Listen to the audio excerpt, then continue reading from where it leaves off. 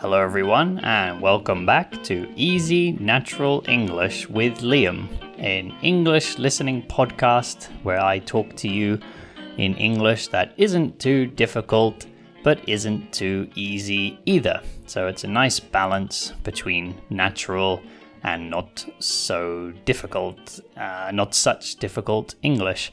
And I do this with no script and no editing to make it sound nice and natural. Today I'm going to talk, so I have a request, so I'm going to talk a bit about supermarkets, convenience stores, butchers, etc. So this was a request, and I'm guessing that this person just wants me to talk about places where you buy food in general. So that's what I'm going to do.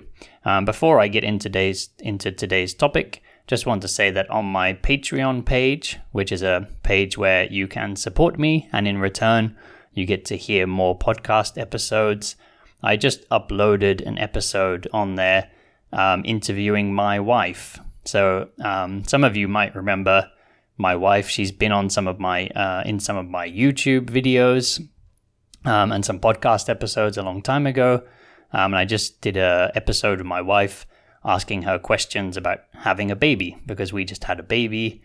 So she sort of talked about being pregnant, giving birth, and raising a baby.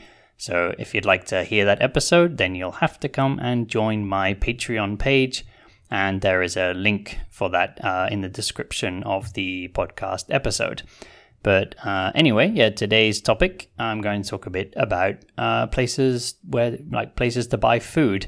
And I guess I'll sort of talk a bit about the difference between Japan, where I live now, and other countries that I've lived in. So here in Japan, specifically, I live in Okinawa. And Okinawa is a small island very far south of Japan, but it is still part of Japan.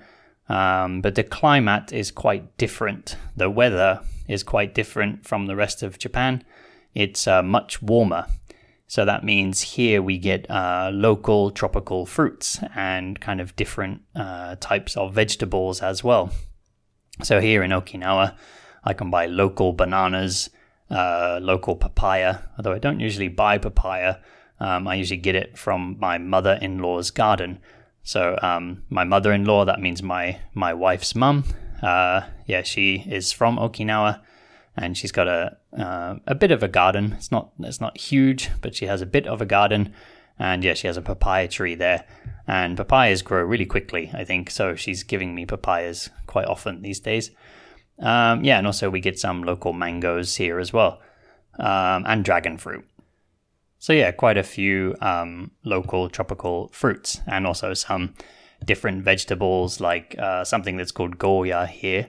That's what it's called here, and in English it's called bitter gourd, but it doesn't really exist that much in English-speaking countries. So I think even if you said bitter gourd in English, a lot of people wouldn't understand what that means. But anyway, all this nice local produce that, and produce means food in this case, like fruits and vegetables. A lot of this local produce is available in kind of local grocers. And actually, I kind of talked a bit about this topic before, about greengrocers or groceries, like these kind of like local stores where you can buy like kind of more local produce instead of going to a big supermarket. So we use those quite a lot for buying like vegetables and things. And then of course we use the supermarket a lot as well. But actually something, I said I'd talk a bit about the difference. Something that bothers me a bit in Japan is the plastic. So there's a lot of plastic in Japan. When you go to buy fruits and vegetables, they're all wrapped in plastic. Like they all come in bags wrapped in plastic. So it's just kind of unavoidable, creating a lot of waste.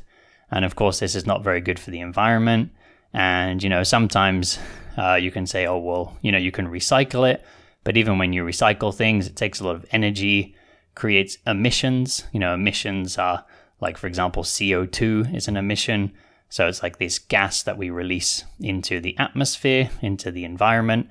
And it's not good for the world.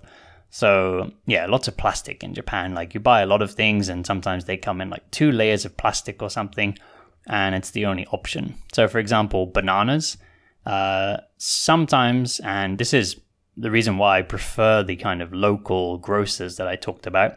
Sometimes in the local grocers I can buy bananas without plastic, but almost every time you buy bananas in Japan, they come in a plastic bag, which in the UK is more, and in most of Europe and I think America too, is more of an exception. Usually bananas don't come in plastic because they come, why do you need to put bananas in plastic? They come in a natural, wrapper. They come in natural packaging. Like a banana has a big thick skin on it. There's absolutely no need to put them in plastic. So yeah, Japan, please stop using so much plastic. I don't like throwing all that plastic away when I go shopping, but yeah, I want to buy fruits and vegetables, so I don't really have much choice. A lot of people these days in like Europe and America, or most people are trying to reduce the amount of plastic they use. And there are some people who live zero plastic. So they don't buy any disposable plastic. So everything they buy, they choose something with no plastic. And I think in Japan, that would basically be impossible. Maybe if you tried really, really hard, but I don't know how you could do that in Japan. It'd be very, very hard. Because even like meat, for example, when you're in the supermarket in the UK, they normally have kind of a deli counter. So they have kind of a counter where you can buy meat and fish and like cheese and things like that. And, and this is common in America as well. And they'll like cut it up for you. So you go over to this counter and you say, oh, can I have a bit of that, bit of that? So it's kind of like a bit like a market. And in those places, sometimes they might put a very small piece of plastic, but usually they kind of just wrap it in like a paper. Maybe the paper might have like some kind of lining on it or something, but it's a little bit more environmentally friendly than just like a straight plastic, vinyl plastic bag. So yeah, there's that. So in Japan, you can find things like that, but you have to go to a market, which is always, not always available. Especially these days, there aren't so many markets at least in like most kind of developing countries or, countries where there's just a lot of supermarkets everywhere. When I lived in Vietnam, I lived in Vietnam for just over a year. I think it's probably very different there. Actually, supermarkets were quite a bit more expensive than markets. So I used to buy all my fruits and vegetables at the market. And yeah, there, I didn't need to use any plastic because all the fruit and veg was kind of just loose, and I'd tell them how much I want. And sometimes they'd put it in a plastic bag, but I could just give them my bag and I'd say, just put it in here, don't give me any plastic. So yeah, I used to get a lot of my stuff like from the markets, and you can find at least a small market on almost any street. So yeah, that's quite different from like how it is here in Japan.